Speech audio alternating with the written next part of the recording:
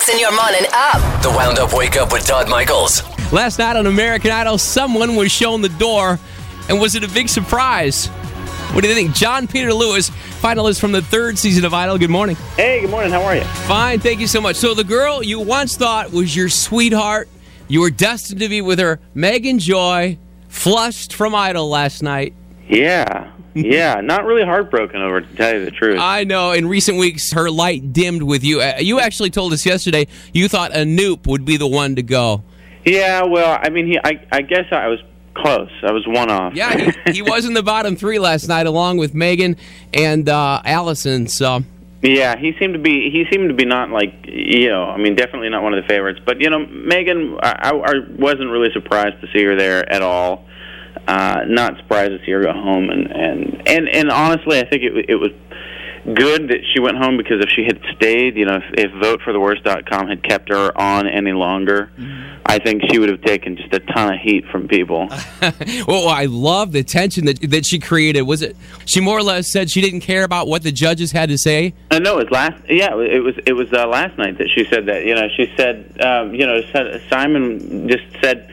Or Ryan asked her what she thought about, what Simon had to say, and she says, well, I love you, Simon, but I don't really care. I mean, at this point, which is kind of ballsy, very cool that she said that, and I like that, and I like that, that she had that attitude, but, I think also that at the same time, the fact that she just stopped caring about her performances and stopped, really...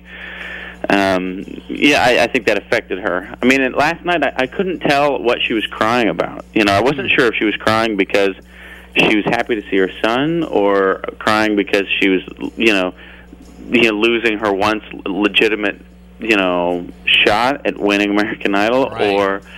Or if she was crying because she was leaving behind her good buddies from the show. I mean, Or maybe she realized that she should have kept her mouth shut, because isn't that the reason that Simon and the other judges said they didn't use the judges' save? Because, well, if she doesn't care, why should we care about her? Well, they said that, but they wouldn't have used it anyway. And, it was just, to me, it was like one final jab that they could get on her, because she had given them a jab, which.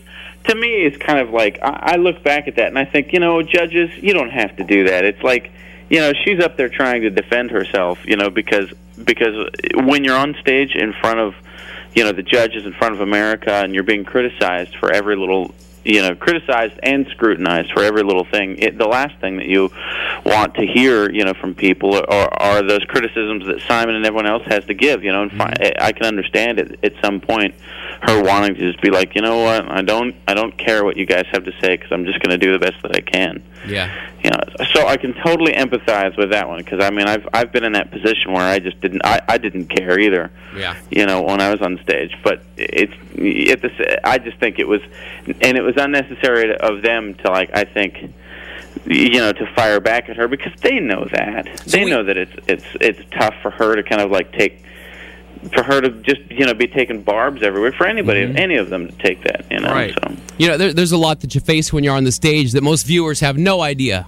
No, exactly. I mean, there's the pressures that you get, week in, week out, and it's all kind of a guessing game as to what the judges are going to say. Right. And you get up and you do your best, and then somebody just kind of, and then what you think is actually pretty good, the judges are like, it's horrible. Aren't there just 8 finalists left now? There are. Okay, and this judge's save, according to the rule they gave when they presented it weeks ago, has to be used before we get down to the bottom 5. Is that right? That's correct. So it's one of 3 people that it's going to be used if they're going to do it at all.